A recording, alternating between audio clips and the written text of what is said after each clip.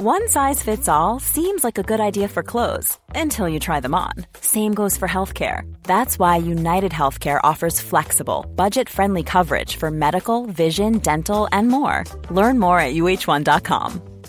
I'm Sandra, and I'm just the professional your small business was looking for. But you didn't hire me because you didn't use LinkedIn Jobs. LinkedIn has professionals you can't find anywhere else, including those who aren't actively looking for a new job, but might be open to the perfect role, like me.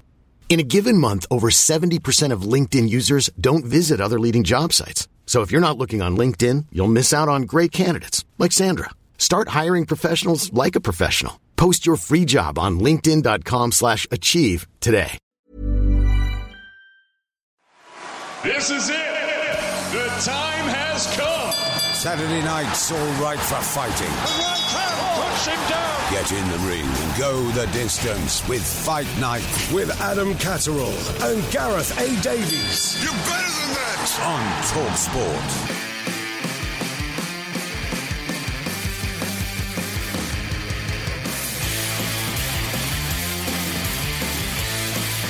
You're listening to the Fight Night podcast on TalkSport with me, Gareth A. Davis, and my great old mucker, Adam Catterall. First of all, we talked about the situation with Anthony Joshua facing the number 27, or maybe it's 29, fighter in the world at heavyweight, Jermaine Franklin. It's been announced, it's in April. Joshua's climbed down, really, after 12 world title fights in a row. Here's what me and Adam think about that. Now, don't know if you've seen this, Gareth, because I know that you speak to Mr. Hearn quite a bit. He was asked a few questions this week whilst he's been out in New York promoting the Amanda Serrano and Cruz Undisputed fight this evening. He was asked a few questions and my name came up as part of the conversation. And obviously one person put my name towards Mr. Hearn and he reacted talking about me being contradictory.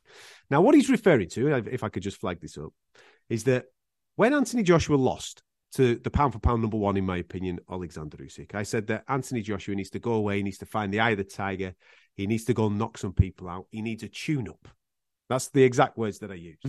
Now, when I was saying that, I had an idea of the level of tune-up in my head.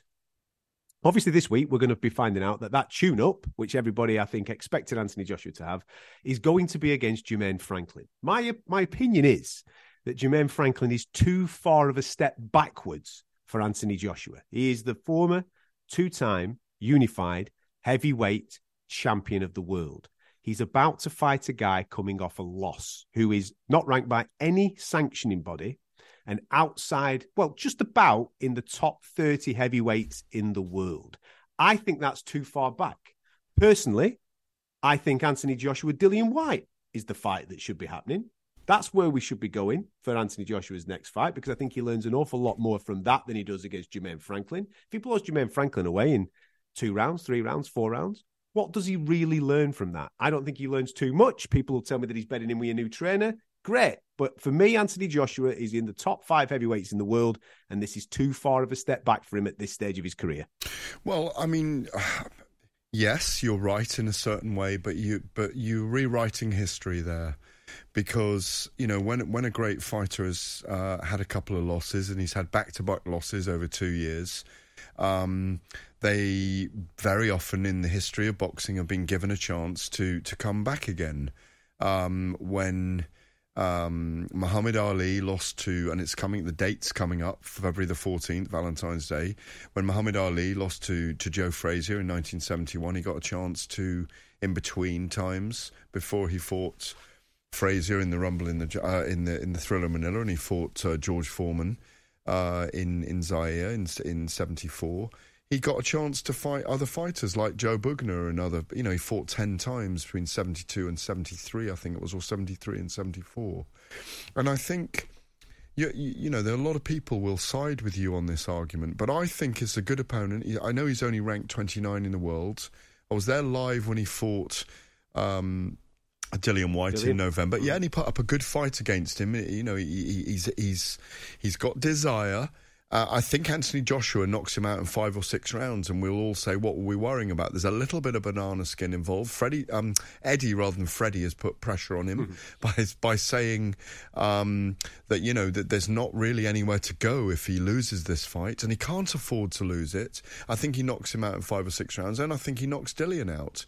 Dillian may not appreciate me saying that, but I think Joshua... You said Yard earlier, by the way, so you've still got Anthony Yard in your head.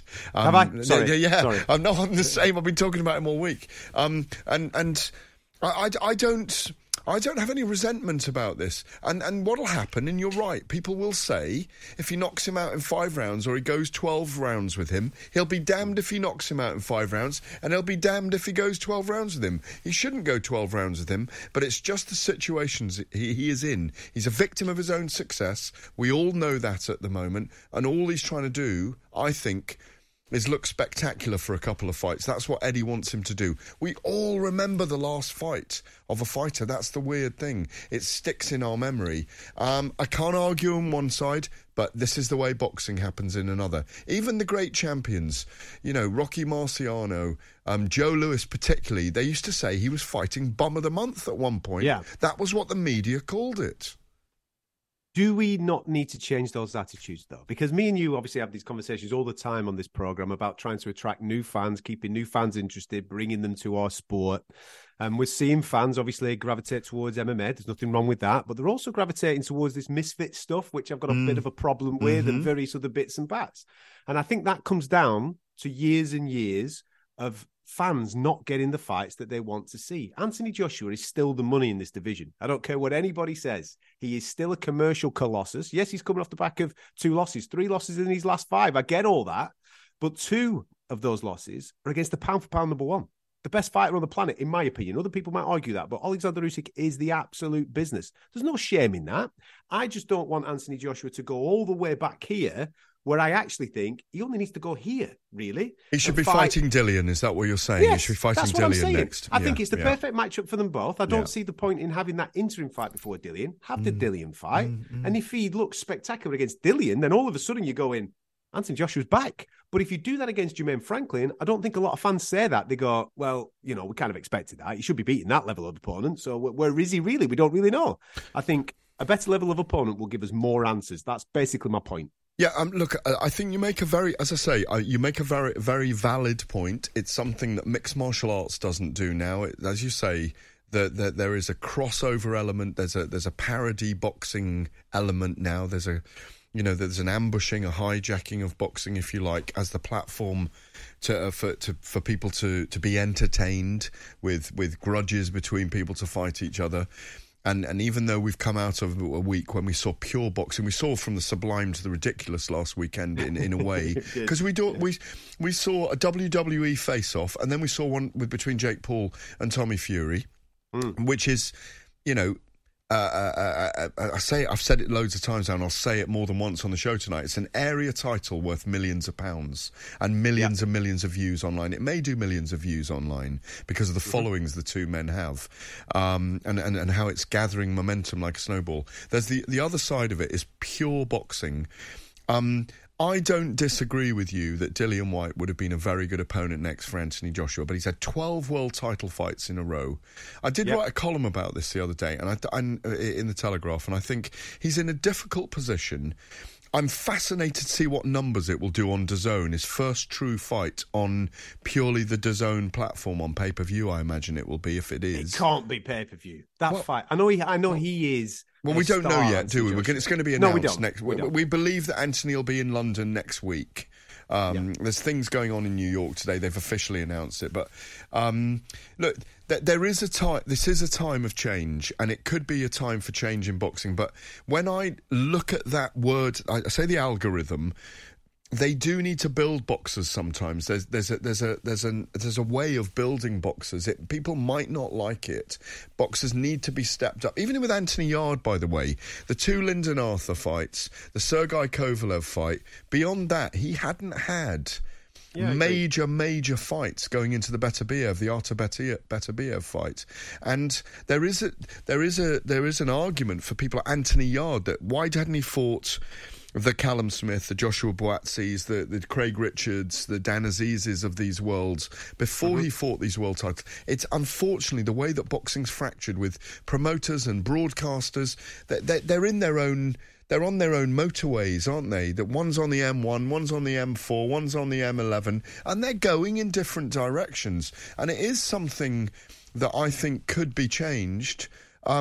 And I know we're going to talk to him later. You have to appreciate and give praise to people like Joe Joyce for stepping in, as you mentioned earlier. He's fighting Zhang Zhang. I mean, I mentioned it. Look at that. Look at that. That is perfect. It's an incredible fight. It's a real jeopardy fight for Joe Joyce. Yes, I agree with that. Joe Joyce is in a situation where he should be fighting for the heavyweight championship, but sadly, those belts are all taken by two men, and we want those two men to fight each other. So Joe Joyce has to do something. So if you look around at options, obviously he's the WBO interim champion. He's got to look down those WBO rankings. He's taking on a guy that's in those rankings, who is a solid fighter, Olympic silver medalist. That's a good, if you want, I hate the term of tune-up, keep busy fights, but that's what that is. It's a solid fight. I just think that Franklin's just too far of a step back for an Olympic gold medalist and former two-time heavyweight champion of the world. I cannot argue with you. I cannot argue with you, but I understand why they've done it, Ed.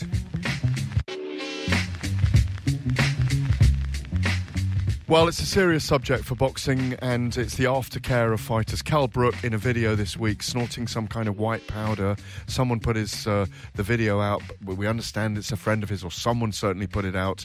Kell has responded and has apologised on social media. I understand.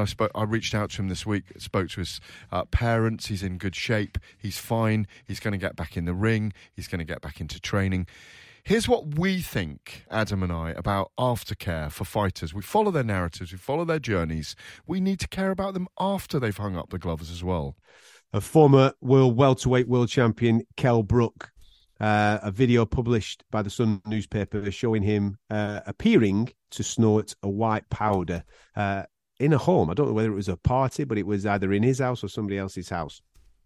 In the aftermath of that video surfacing, Kell has come to social media admitting that he is struggling with retirement. He's seeking help for mental health problems, and he has obviously issued an apology to anybody that the video has upset. The question that obviously then comes off the back of that, when you see a fighter, a retired fighter that is open and honest with the struggles that he is facing now in retirement after his career has ended, the question is, does boxing need better aftercare? Now, I think there's two elements to this, Gareth, because obviously we've got fighters, and a large percentage of them, 90%, 95%, that when they do retire, when they do call time on the game, they haven't got the amount of money, the financial needs to be able to, go and live on a beach and go and enjoy the fantastic career that they had and go and enjoy a new life. They often have to look for new incomes, new careers, and various things like that. So there's that element of this, support from a financial point of view. I don't think Kell's in that boat because he's made an awful amount of cash, and to my knowledge, he's invested well and he still has that cash. But there is the element of finding that secondary purpose. Ricky Hatton speaks about it very openly and obviously went down a different route to try and create the highs that he once had in front of all those fantastic fans. Tyson Fury is very fearful of it. And that is why he openly admits that he came out. Well, he said he retired and then came out of retirement last year. And obviously now we're experiencing it with Kell Brook. It happens time and time again where sports stars, not just boxers, but sports stars that have been at the top, have listened to the fans, the 20,000s, the 30,000s, the stadiums, sing their name. And then when all that noise stops, it can become a very, very lonely place. Do you know what's weird, Ed, is that I reached out to Kell Brook this week and he's changed his number, but I know his mum and dad, Terry and Julie. I know them very well. I've sent them messages. I'm hoping Terry gets back to me tonight, because my understanding is that Kell is with his mum and dad. I reached out to Dominic Ingle as well. He's hoping that Kell's going to get back in the gym with him next week. 2 years ago to the very day, right? What is it, February the 4th today? Yeah. Yeah, right. February the 4th, 2020, in The Telegraph, I did an interview with Kell Brook when he talked about his depression. And he's so low, he says, I feel like I'm standing on the edge of a cliff And I'm there for days and days. Days and days pass by. I'm quoting him now. Can't go home, can't be around my kids, don't know where I am. And, you know, when he came back for the Amir Khan fight, that kind of awakened him again. And there's a couple of things here as well. You know, I did the retirement piece with him last year. We had it on TalkSport as well. He'd reached out and said, you know, I'm done after he beat Amir Khan, that wonderful night we were up there in Manchester. A great night. And I had a feeling then that he might need boxing to help him come back again. It's good that he's speaking out about it. Obviously, he was snorting some white powder in that video, which has heralded all of this, as you say. But I don't think he needs to apologise to anyone, by the way. I don't know why he was apologising in the tweet, because, you know, we all go through dark times. When I reached out to him this week, it was nothing to do with work. I mean, if he'd wanted to talk to me on the record, fine, but just wanted to know how and where he was. The big thing in this, as you kind of alluded to at the very start, we need some kind of boxers' union with the clever guys who know how to deal with people who are wise in the world, where boxers pay a small stipend every time they fight, and whether that's aligned to the Boxing Board of Control and the sanctioning bodies, I don't know. But we need an aftercare service for boxers, and I think it has to come in a union, like Professional Football Association has a union. They can rely on people who are very good at pastoral care, get involved in it, whether they be footballers or officials or people in suit or in life. You know, Leon Spinks working as a janitor in a school and wandering Vegas, signing autographs, and you know, it's very, you know, God rest his soul, you know, it's a very, very tough business, you know, and I do think we've reached a point in the world where, yes, it's a primeval sport, Ad, and we love the visceral nature of this sport and the narrative of fighters. We talk about where they come from. We need to know where they go as well afterwards, in my view. I think that's a beautiful line, and that is absolutely my sentiments as well. I think, and I don't think I'm doing a disservice or being derogatory to any fighter. A lot of people that come into this game, obviously they've got elite talent, but a lot of it comes down to lack of choice. They are fighters purely by nature. They use fighting in order to better their lives, and therefore school and academics aren't necessarily at the forefront of younger lives. I'm generalising there. That's not for everybody. I mean, there's a lot. I mean, George Joyce, for example, has got a Bachelor of Arts degree, hasn't he? But on the wider scale, that is 9 times out of 10 the case. So what I believe needs to come in is, like you've just said, that pastoral care, that just a place that can point people in the direction of what they want to do next. It might not necessarily be within boxing. It might be something to book deals, media things, training, coaching, all these types of things where people, it seems at the moment, where fighters finish their career, we pat them on the back and say, thanks a lot, mate, wicked, and that's it. We forget about them. Yeah. Rather than say, okay, right, you're coming to the end of your career. Have you thought about this? Have you thought about this? What we're going to be doing next? Are we going to be doing this? Because it's you might have 5 to 10 million quid in the bank, but at 36 years of age, that's a long period of your life doing nothing, isn't it? You need to be active. These people have been used to getting up at 4, 5, 6 o'clock in the morning and with a purpose. We all need purpose in life, and I just think boxing can help those people try and find what that purpose is in their secondary careers. Yeah, and I think what happens is when you're very prominent and when you have a reason and when you have a purpose, we've all got demons. Show me someone that doesn't have demons. If people say they have no demons, I don't believe them. It's how we control those demons.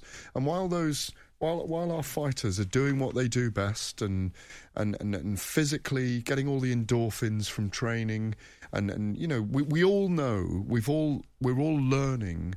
And mental health is talked about a lot in life now, in society, certainly in our society, in the first world. I don't, you know, and it's a first world problem, I think. The talk of exercise and allowing your body its freedom and having that freedom of not being stuck in a chair at work or whatever it is. The fighters live a very physical life. And I was listening to statistics the other day about, I think 30% of people to our cause. You know, boxing is a very working class sport. Elliot Wursell wrote a great piece in Boxing News this week, by the way. He's a fantastic intellectual on fight sports, saying how when Liam Smith made those homophobic slurs at Chris Eubank Jr. the other day, it was disappointing to see, but it's the sport. We have to accept that the sport is learning. Football's like that. It's a sport that's learning about society. Society reacts to it. And denigrates it, and things that our fighters do sometimes bring the sport down. I'm not trying to bring Liam down. It was a fantastic performance, but we didn't appreciate that, nor did we appreciate Chris Eubank Jr. saying, "Oh, you cheat on your wife," or accusing him and alleging of that. It's nothing to do with boxing, and it was very puerile at the time, but it's just where they were. They're not educated to be like that. 30% of young men leave secondary education without GCSEs in maths and English.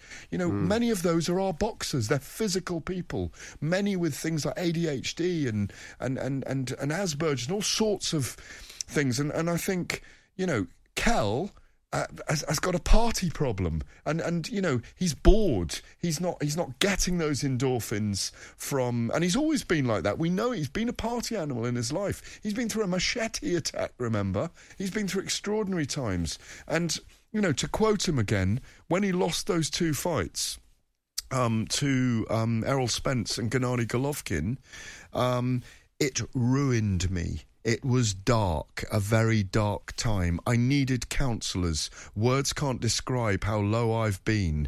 I can't think about what to do. I'm that far gone when I've felt like this. I'm that lost. My mind doesn't think about time, about any of the positives around me in life. That's where he is right now. He needs to get back in the gym, needs counselling. I'm glad he's with his mum and dad. That's what I hear, Terry and Julie. And I just hope he gets back. And do you know what? I hope he gets back and boxes again.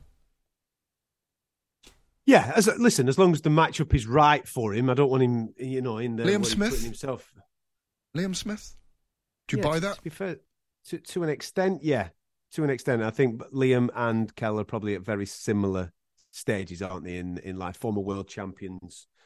Yeah, I can see that. But Conor Benn? First and foremost... stop it now. Stop it. You know where I'm at with Conor at the moment. Regarding Kell, first and foremost, I want him to just get right with the way that he thinks about himself. Yeah, I want him to get healthy and happy mentally, and then, of course, have the discussion about fighting again and doing something within the game. Of course, that is an open discussion. But first and foremost, sometimes when you hit rock bottom, and this hopefully is rock bottom for him, when this now has been made public and people are obviously having an opinion on that, and that's obviously not a nice feeling for him. It might be the catalyst that he needs, Gareth. Hiding behind closed doors and doing it behind closed doors and all this type of thing. You can get away with it and get away with it and get away with it, and you can lie to yourself.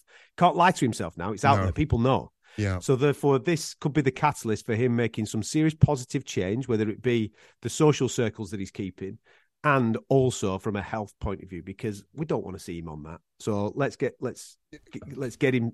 Hopefully, he can make those changes and move forward now. Can I just add before we go to break? Someone's done it deliberately. I mean, if someone's done it to wake him up because they're worried about him, I wish they'd done it privately. But maybe, like you say, because it's been made public, it will have more of a catalytic effect on him. But can I just say, we're around these extraordinary tough fighters all the time. And I mean this sincerely and from a genuine feeling of empathy for people we cover. I really see them as vulnerable at times. Do you know what I mean, Adam? That when we're around fighters, even when they're going to a fight sometimes, even when they lose, obviously, but there's a vulnerability about these people we cover because they are because they're putting themselves on the line. So as I said before, we've got them on the journey. We need to go with them after the journey as well. Agreed. One of those people that we are most certainly on the journey with is Lawrence Okolie. And listen, he's got a fight coming up, so we're going to get him on the show, and we're going to talk to him about that next. Don't go anywhere. The WBO Cruiserweight Champion is with us. Listen, we've missed you, mate. You know what I mean? We haven't said your name on the show for a bit. Obviously, we've not seen you in action for over a year. It must have been an incredibly frustrating time, because I know that you like to be active. You like to be out there doing your thing. Yeah, no, of course, but the most important thing is that I'm happy to hear you say my name now, and hopefully you're going to be saying it a lot more in the coming months and years. So I'm looking forward to it. Obviously, we've got a fight scheduled for March. We'll talk about that with your mandatory challenger in a moment or two, and we'll talk about the prospect of big unifications. First and foremost, trainer-wise, obviously now we've stepped away from Shane McGuigan, and we've had it announced that you're teaming up with Sugar Hill Steward. Talk to me about that. Talk to me about obviously stepping away from Shane, the reasons for that, and why you're going in the direction of working with Sugar Hill. I think in terms of Shane, it was more so logistically, it just didn't make sense. There was a lot of personal stuff going on in England that it was starting to become a bit draining, a bit too toxic in terms of the situation. And like I said, he's still a great coach. We've done a lot of great work together and gone on to, go European and world title and some defences. But I'm always in the mood as well to just freshen stuff up, try new things. As we've seen throughout my career, I've moved cultures. I've moved around. I like to spar internationals, spar internationally. So it's just continuing more of the same. I was on a Great Britain team where we went all over the world in that period of time. So it's just that same kind of energy that I'm taking forwards. And then in terms of Sugar, obviously I just think, obviously I looked around, spoke to a lot of coaches, trained with a lot. Remember, I've been out of the ring for like a year. So I've been going around for like the whole year, really trying different coaches out. I won't mention, but once I got to Sugar, I think the reality is he's a great teacher from what I'm realising, and he allows me to be humble, if that makes sense. So I want to be able to listen and look at a coach and believe what he's saying and kind of like understand he's got the experience, he's unqualified the experience, and stylistically his sort of style works with my attributes. The Kronks Gym typically, the best fighters that they've had are tall, long, lanky kind of fighters, and that's the kind of attributes that I have. And he wants to see it used in a particular way, and I agree with it. So yeah, it's good. Well, tall, long, lanky Lawrence Okoli, it's great to have you on the show. I completely agree. I think what you learned under Shane McGuigan, the patience and the jab, and obviously we know you've got that vicious right hand that is an equaliser and puts people to sleep. What I've got to ask you is, and I do think it's a great matchup for you with Sugar Hill Steward. Obviously, you're out in action on March the 11th against David Light, defending your WBO cruiserweight title. What did you make of the call out by Richard Riakporhe for you the other day? Do you reckon you fight him next after that, or do you think it's better for you both to get world titles first?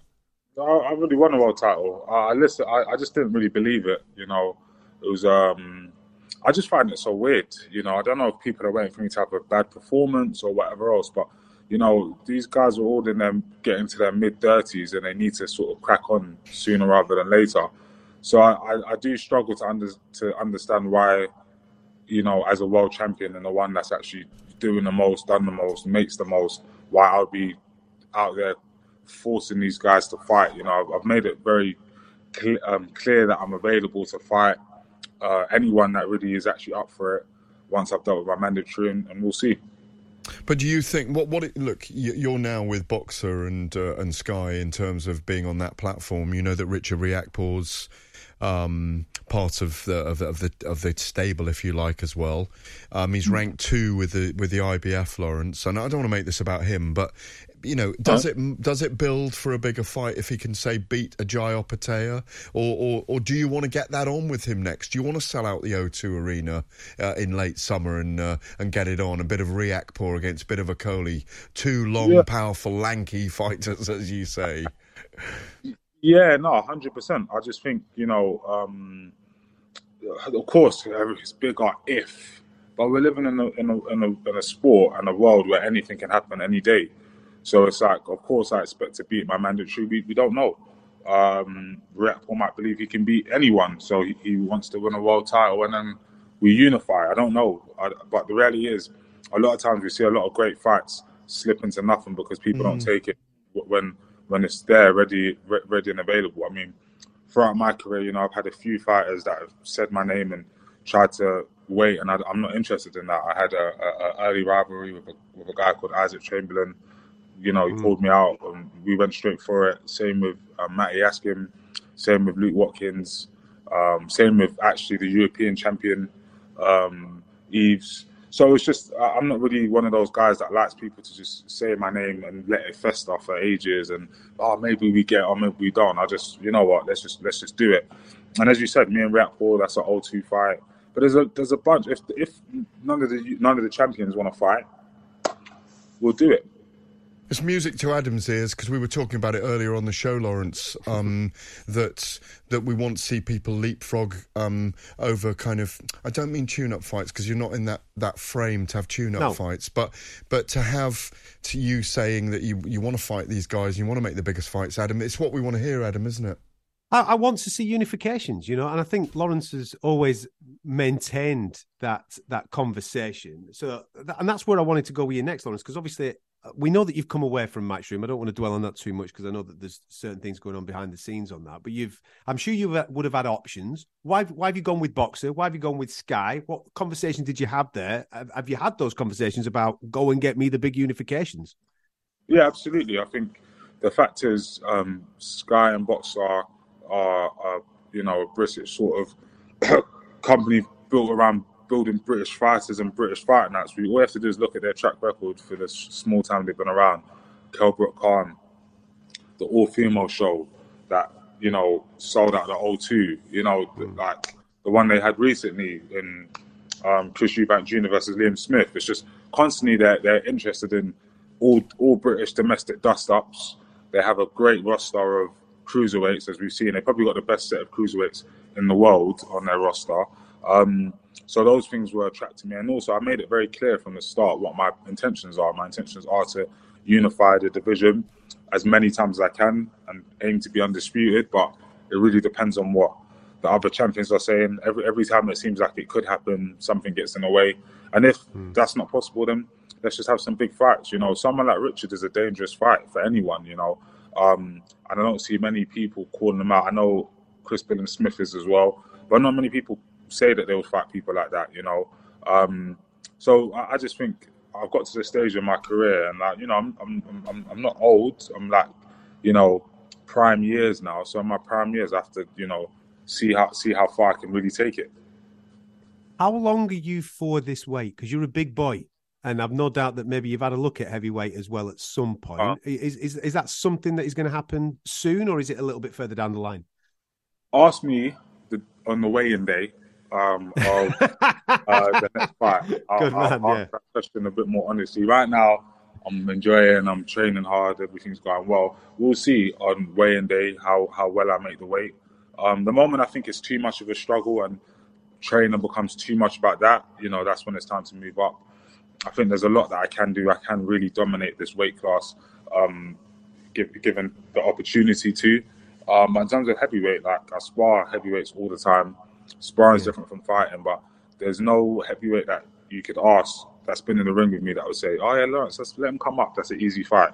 So they all know, a lot of attributes that they have over other cruiserweights they can't have over me. So they're going to be bigger, but they're not going to necessarily be that much physically stronger or punch that much harder, especially once like I lose power going down to the cruiserweight, if that makes sense. Like, so I never aim to knock people out in the gym, but I know when I'm walking around at my walking around weight that I won't say, I know what it's like in the gym with these big boys. And it's very different from when I have to come down to the 200-pound limit and then I only have 36 hours to put some weight back on. It's still powerful, as we can see, but there's levels to the whole training camp being fueled and ready. So, as soon as I think that opportunities are there at heavyweight, I'm going to go for them. And I think I'll shock a lot of people with the type of fights that I dive straight into when I move up. Like I don't think I'm going to do too much, prancing around. I'm going to really just go in and say, like, yeah, let's have it.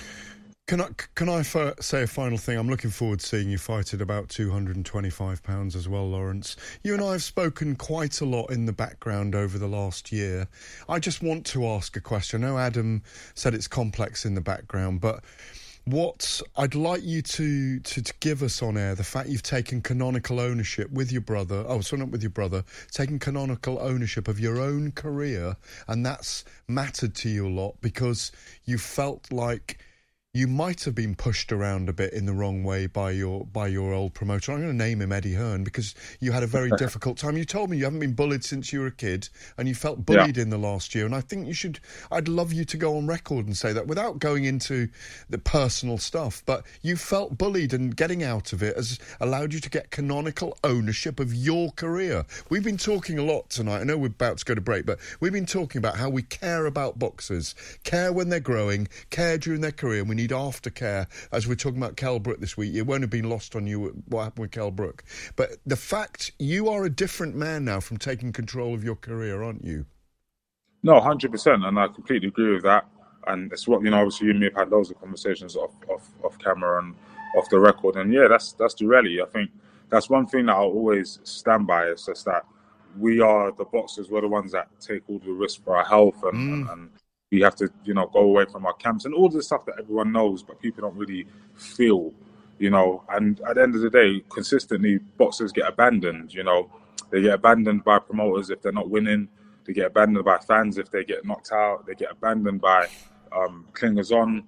And the bottom line is, we only get one chance. That's one thing that boxers and anyone that loves boxers needs to understand. You only get one chance to be young. As much as you love Sugar Ray Leonard, we love Mayweather, we love Pacquiao, they only had one chance to be the best that they could be. And once that was over, it's over. And now they're living their lives. We don't know what's going on. So, but the difference is, a Bob Arum, a Eddie Hearn, a Frank Warren, these guys can go until, I think Arum's about 90 right now, and he's still there promoting fighters all the way from Muhammad Ali, God rest his soul, to now. So they get to keep doing it. But as fighters, we have to maximize and be treated with respect, be treated fairly, and be understood and heard. Otherwise, we're just going to be treated like cattle the whole time. So, yeah, that's how I feel about that side. It's the ugly side, the side I don't really like to get too involved in. But ultimately, I don't think I could be the type of fighter that I want to be if I allow myself to get bullied outside of the ring and go in with a little chip on my shoulder about stuff that's gone on back that way. So I'd rather make sure everything's good. Make sure that when I go to bed, whatever happens, I can sleep and say, win, lose, draw, make 100 million, make no money. Whatever happens, I made it on my own terms, and I can retire happy. That's fair, man. Brilliant stuff. Before I let you clear off, there's obviously a big fight in your division coming up on the undercard of this Jake Paul Tommy Fury card, where we've got Maccabi taking on Badou Jack. How do you think that one goes? I think Maccabi, I know Badou Jack, but I don't mind saying the truth. I just think that Maccabi will win that one based on the fact that he's a natural cruiserweight, where and he's a bit younger. So yeah, I think Maccabi will win that fight, and hopefully then, to be honest, I know he won't. I've spoken to his management. I've spoken to none of these guys want to fight. It's so weird. It's just bizarre. But either way, anyway, it's not about me. About that fight, I think Maccabi should come away with a decision win, if not like a late stoppage.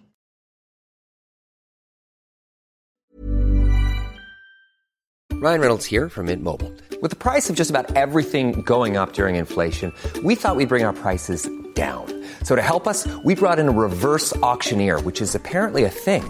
Mint Mobile Unlimited Premium Wireless. How to get 30, 30, how to get 30, how to get 20, 20, 20, how to get 20, 20, how to get 15, 15, 15, 15, just $15 a month? Sold! Give it a try at mintmobile.com/switch.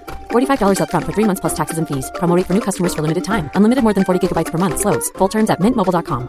Even on a budget, quality is non-negotiable. That's why Quince is the place to score high-end essentials at 50 to 80% less than similar brands. Get your hands on buttery soft cashmere sweaters from just $60, Italian leather jackets, and so much more.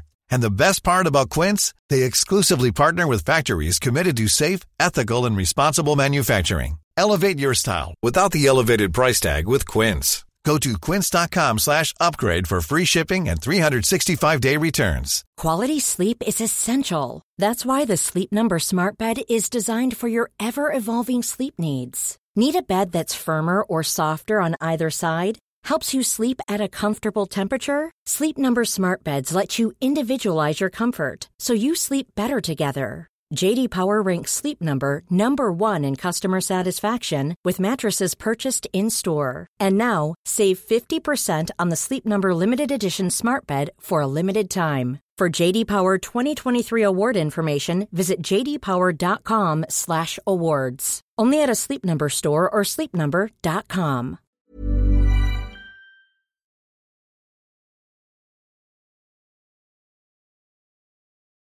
Well, from one big fella to the next, we then went to Las Vegas, did Adam and I. Not physically, metaphorically, of course. We alighted on a hairdressing session.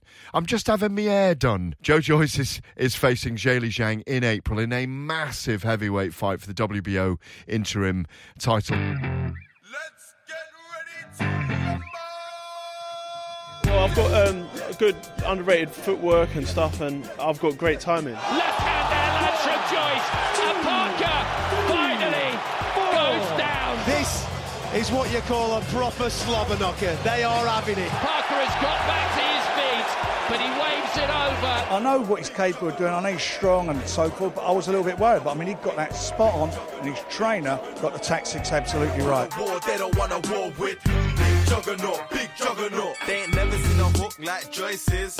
Make these heavyweights. The favourites keep on coming on Fight Night.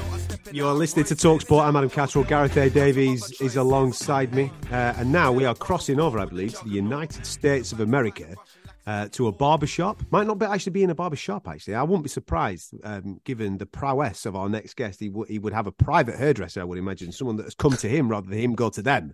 It is, of course, the WBO interim heavyweight champion, the one and only juggernaut himself, Mr. Joe Joyce. How are you, sir? Are you well? Yeah, very well. Just finished the run, jumped in a quick shower, and now I'm getting my hair done, and I'm going to have to do this and then get ready. So, yeah. But, yeah, Vegas life is, is quite fast-paced in camp, and we've got a lot of work to do for preparing for the fight. Just clear up her situation for me, Joe. Have you gone to somebody, or has somebody come to you, mate? How big time are you now? Do people come to you to do the hair? Yeah, people come to me. It's a lot nice, quicker and easier than going to the shop, waiting. It's better to. Yeah. Sorry, Joe, I'm laughing because I can see on the monitor you getting your hair trimmed. You got a big bush at the back. Let me just describe it for the listeners. Yeah. Yes. You're getting.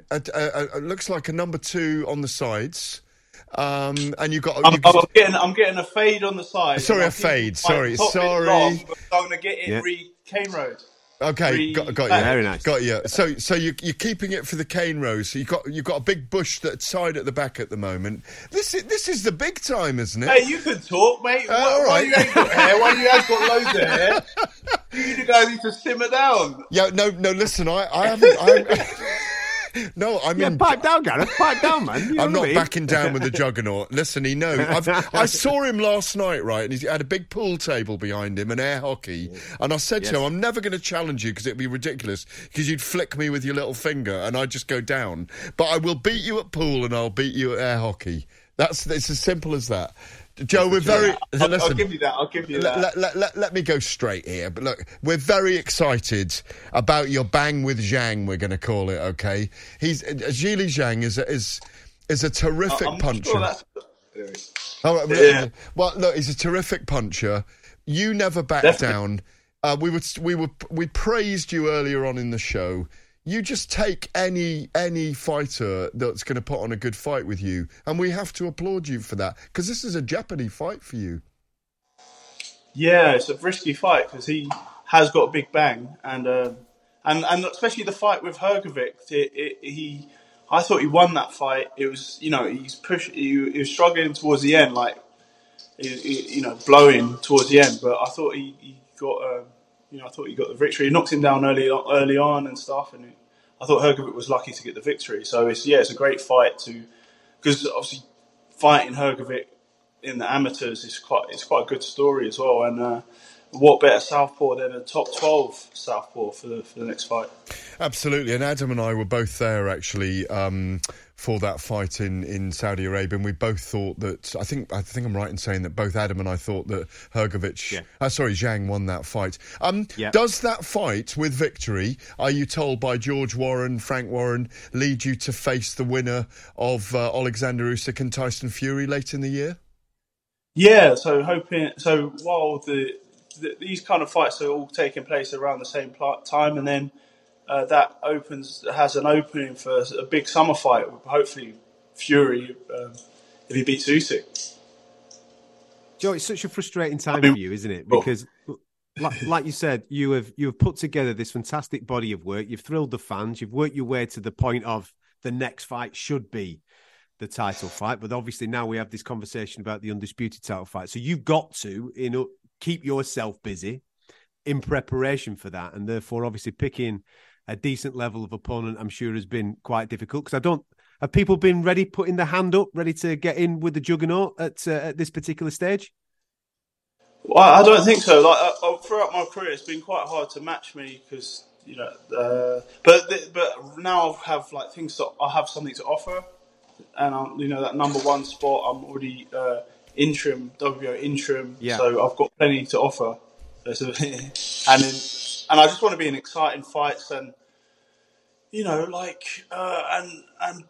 to beat the best to be the best, and it's also strategic. And I'm right there in touching distance, so I just got to get past Zhang, and then that prepares me nicely for a Usyk or a Fury, because Zhang being southpaw and that. Perfect. Joe, could I ask you? I mean, it's a weird question. I mean, maybe you have a straight answer for it. Who would you prefer to fight? Is Tyson Fury the guy you want to fight? Would it be Usyk? Obviously, you've fought him in the past, but is Tyson Fury the real draw for you? Would you prefer him to beat Usyk and line up against him in front of the British fans later in the year? Yeah, I think definitely Fury is going to be the more exciting fight to watch, and it's the biggest fight. It's the biggest fight, especially for the UK fans and that. I think. I've kind of been proving myself in my last kind of victories, and once I get Zhang out there, he'll set that fight up really nicely. And especially since Fury can switch, it's good to get practice with himself. Do you beat him? Huh? Do you beat him? Well, yeah, I'm not going there to lose. I think it's going to be a hard battle over 12 rounds. But yeah, I'm going for the win. Of course.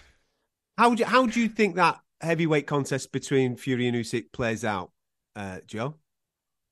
I think it's Usyk's quite hard to hit. He throws a lot of shots, so I think he'll cause Fury some problems, because I don't think Fury throws that many shots, but he throws them quick, and he's long, and he's tall, and he's got footwork, so arrangement and footwork.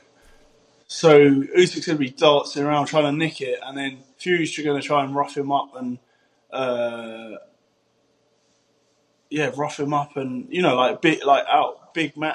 the big man thing, and lean on him and stuff. Well, I can't wait for that fight, Joe, against Zhang. It's going to be an amazing night. I hope we're there for TalkSport. Can you just turn your head sideways? We can see you on the monitor. We can see the fade or not. I mean, we're a bit delayed on the monitor. It's just starting out. All right, okay. And look, he's doing your beard now as well. He's combing your beard. Yeah. Oh, no, it looks pretty cool. Oh, it looks pretty cool, I've got to say. There's a big bush at the back. The cornrows are going to look amazing on the top.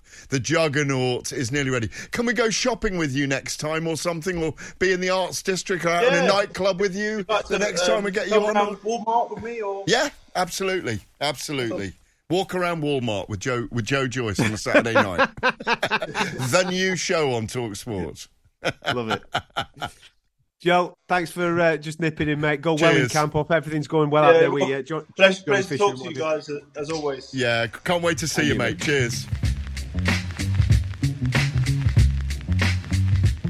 Well, after Big Joe Joyce, we were joined by a genuine friend of the show who my producer, Ed Huntley, made me avoid last week. It was Huntley to Davis to Heaney. No, go speak to Stormzy. We explained it to Nathan Heaney. He doesn't mind. He's the nicest man in boxing. But we had some serious things to talk about. His next opponent with Jack Flatley in the sequel, but also about how boxers perhaps need to promote themselves. And you know, the truth is, Nathan made some very salient comments about boxers that have been involved for a long time in the sport, and the fact that for a while in his town, Stoke-on-Trent, when white-collar boxing came in, it took it away from the regular guys on small hall shows. Here's what I had to say. It's very, very interesting. There's a big cut across the top of the right eyebrow, a huge gash, and it's going to go to the cards here. The referee, Steve Groves, indicating that was caused by an accidental clash of heads. We've had 4 completed rounds, so we will go to the scorecards. And still, IBO International Middleweight Champion, Nathan the Hitman Heaney.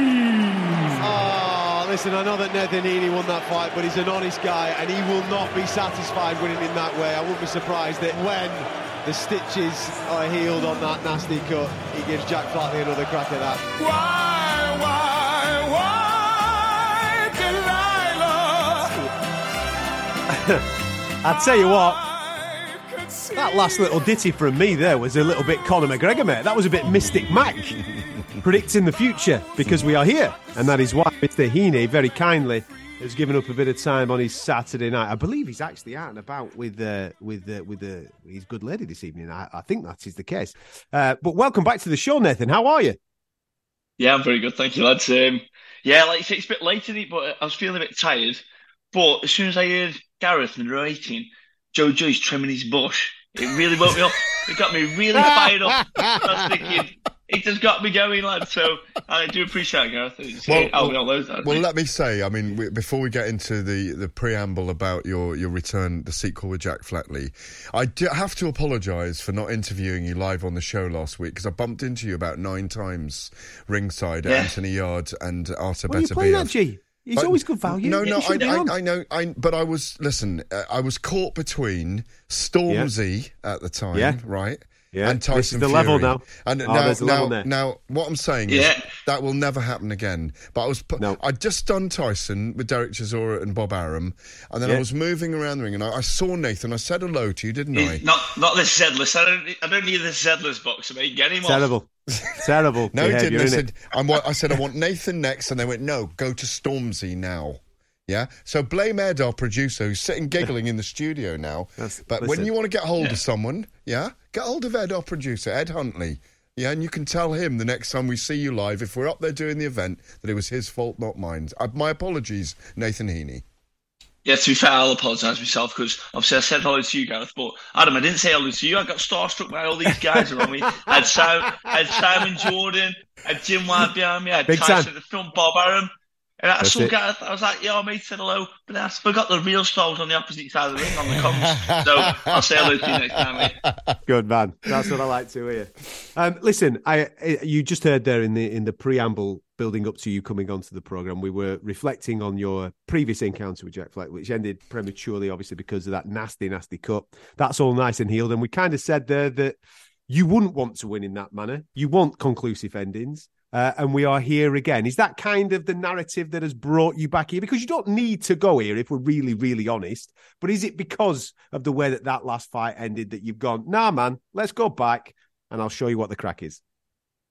Yeah, that is certainly one of the main reasons behind obviously having the rematch. At first, after the fight, I mean, immediately their team was straight away calling for the rematch, which, granted, they're always going to want that, but we want to do things on our terms in terms of who we're going to fight and stuff. And when I decided that the rematch with Jack Flatley was good, and obviously I spoke to Frank and George, and we thought it'd be a really good headliner. And I was like, I was well up for it, really up for it. And like you say, the unfinished business in terms of not ending the way it was, and there was like a narrative that Flatley was going to come into the second half of the fight and potentially take over. It's got some really good questions that weren't answered that will be answered in this fight. You know my thought process on belts in boxing, but let's just park that to one side for a second, because this fight does have a WBA trinket connected to it, of which will then affect rankings for you in this particular division. Does that also give you an extra little 5-10% when you're in the gym, knowing what the outcome could be coming through a fight like this? 1,000,000%. I mean, when the fight, I knew George was going to try to sort something out for me and Frank, but I didn't know until the poster had been shared out exactly what was happening. So when I saw the WBA Continental, I was absolutely buzzing. I run straight over to Steve like an excited kid at Christmas, because it's just nice, and again it brings something back to me city, like a Stoke, because they're all backing me, so it's great to bring something back here as well. And like you say, get you in the rankings and just add something more for me to fight for. I need to ask you, Nathan, you're a very salient person, a very germane person right now to ask about a couple of things we've been talking about tonight. One is, and which we will talk about, and we are talking about in boxing at the moment, in all seriousness. One is the blurring of the lines of boxing with the popularity of the Misfits fighters and YouTube influencers and so on. And also, I mean, I've just heard from Kell Brook's father, Terry, that Kell is fine. He's around his parents at the moment. He's just emailed me, actually, say that Kell is fine. We've got, and you are the perfect example of this. You come from Stoke, you've gathered a following you weren't that well known pre-pandemic, but you've gathered a following, you know how to harness a crowd now, you've got this brilliant walkout, you give your all to it, you sell lots of tickets. Perhaps boxing can learn from you at a different level to the stadium fights, but also perhaps we can learn something from you about how you feel about the aftercare of boxers as well.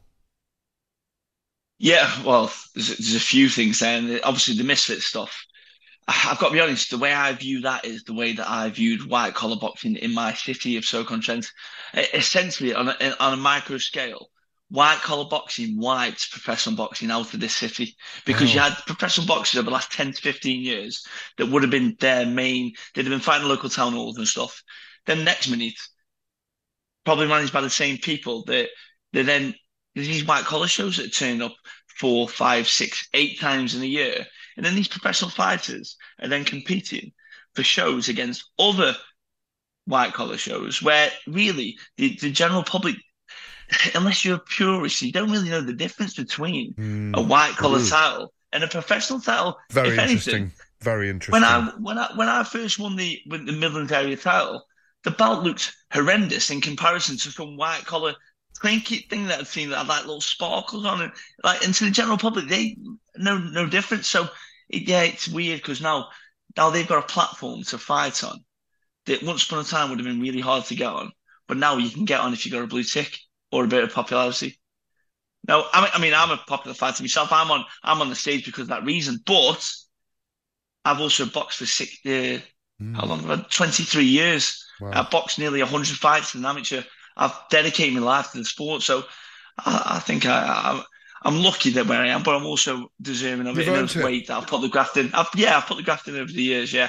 What about those, sorry to cut across, Adam, what about those who need aftercare as well? What about boxers needing aftercare? Should they be paying a stipend into a union at the moment? Should we develop something? You'd be the perfect person, I think, when you give up boxing to lead this kind of thing, because you know the nuts and bolts of the sport. But do we need to create something that creates a union and aftercare? I do believe that, yeah, but I also do believe that fighters should be very careful, for one, who they mix with in the first place, because the people you're around are going to be the byproducts of how you conduct yourself in the first place. If you've got pals that are on this and they're on that and they're living a party lifestyle, there's a very good chance you're going to get dragged into that as well. Whereas if you're like me, just me and my missus and my 2 kids and stuff, and obviously I've got very, very good friends, I'd never get dragged into something like that. So I don't know, yeah, I think there should be a bit of guidance maybe from people, but that should come from parents and family, not so much other people, if you know what I mean. I don't know. I don't know if it's the upbringing a little bit. It's very easy to get drawn into the stuff that we've seen recently. Wise words. Just to yeah, absolutely. Just to finish on you and this event, obviously, how delighted are you that this is actually in Telford? I know it's not Stoke, mate, but it's literally next door, innit? You know what I mean? Your lot will come out, they will travel, ready to rock and roll for this one.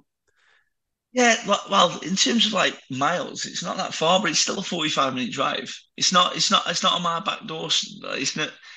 My guys still have to travel about like 45 minutes, usually 45 minutes to an hour, no matter where we go. So yes, they're amazing, that lot, and tickets have gone amazingly well as always. I mean, for me, I'm surprised how well it's gone because the January payday is probably the worst one out of all of them in the year because we just had Christmas and New Year. Yeah. But then we got another one. We got February payday, and I know there's a load of my guys that said, "Listen, mate, can I sort them later on in the month?" I'm like, absolutely sound. So that's what we'll do, and then we'll come down and we'll sing Delilah. There's no chance that's being banned. And that's it. And that's what we'll do. Happy man Heaney, eh? Absolutely. Listen, the atmosphere will be absolutely rocking. And in the aftermath, I've no doubt that Mr. Davies will come to interview you and he will be asking you about potential British titles. But we'll get to that at another time. All right, mate. Nev, thank you very much for giving up a little bit of time. All the best to you. Thank you very much, mate. And thanks to any Stokies that are listening at home. I think my auntie Sue and my Uncle Roy listening as well, so hello to them guys as well. But yeah, all right, see you then. Call out King. See you, buddy. There you go. Well, finally, we were joined by a man who is facing the greatest of all time, as he calls himself, the money man. It's Floyd Mayweather. Aaron Chalmers, once of Geordie Shore, 7 MMA fights deep in BAMMA and Bellator, is having a boxing match, yes, on February the 25th in London, O2 Arena, against the one and only Floyd Mayweather. Chalmers told me he was pinching himself. Gareth, do you know what it is? This is how crazy life is, right? So I was with one of Floyd's team years ago in Belgium, and he was my security guard for us for the weekend in Belgium. And as you know me, I'm a very polite and nice person. Do you know what I mean? I like to think I am anyway. And I just got on with him like a house on fire, and we ate together, and like I just treat him like he was one of the lads that were with us. Do you know what I mean? I didn't treat him like he was my security or let. And I remember leaving, and he said I've had such a great time, and then 4 years later, maybe it's 4 years, I got wind that he was booking the fight, messaged him on Instagram. I said, "Do you remember me?" Within a minute, text me phone, ring me ASAP. I rang him. He said, "Aaron, how could I forget you?" He said, "We had such a good time in Belgium." He said, "I'm going to get you this fight." That was on the Thursday, bang. Saturday morning, come through, contract was there. So I feel like treating someone how you want to be treated has paid dividends because it's come back around in a good way for me. Luck always does play a part, but you have to pinch yourself at the moment that you're stepping in with one of the greatest ever and one of the modern greats in the ring on February the 25th.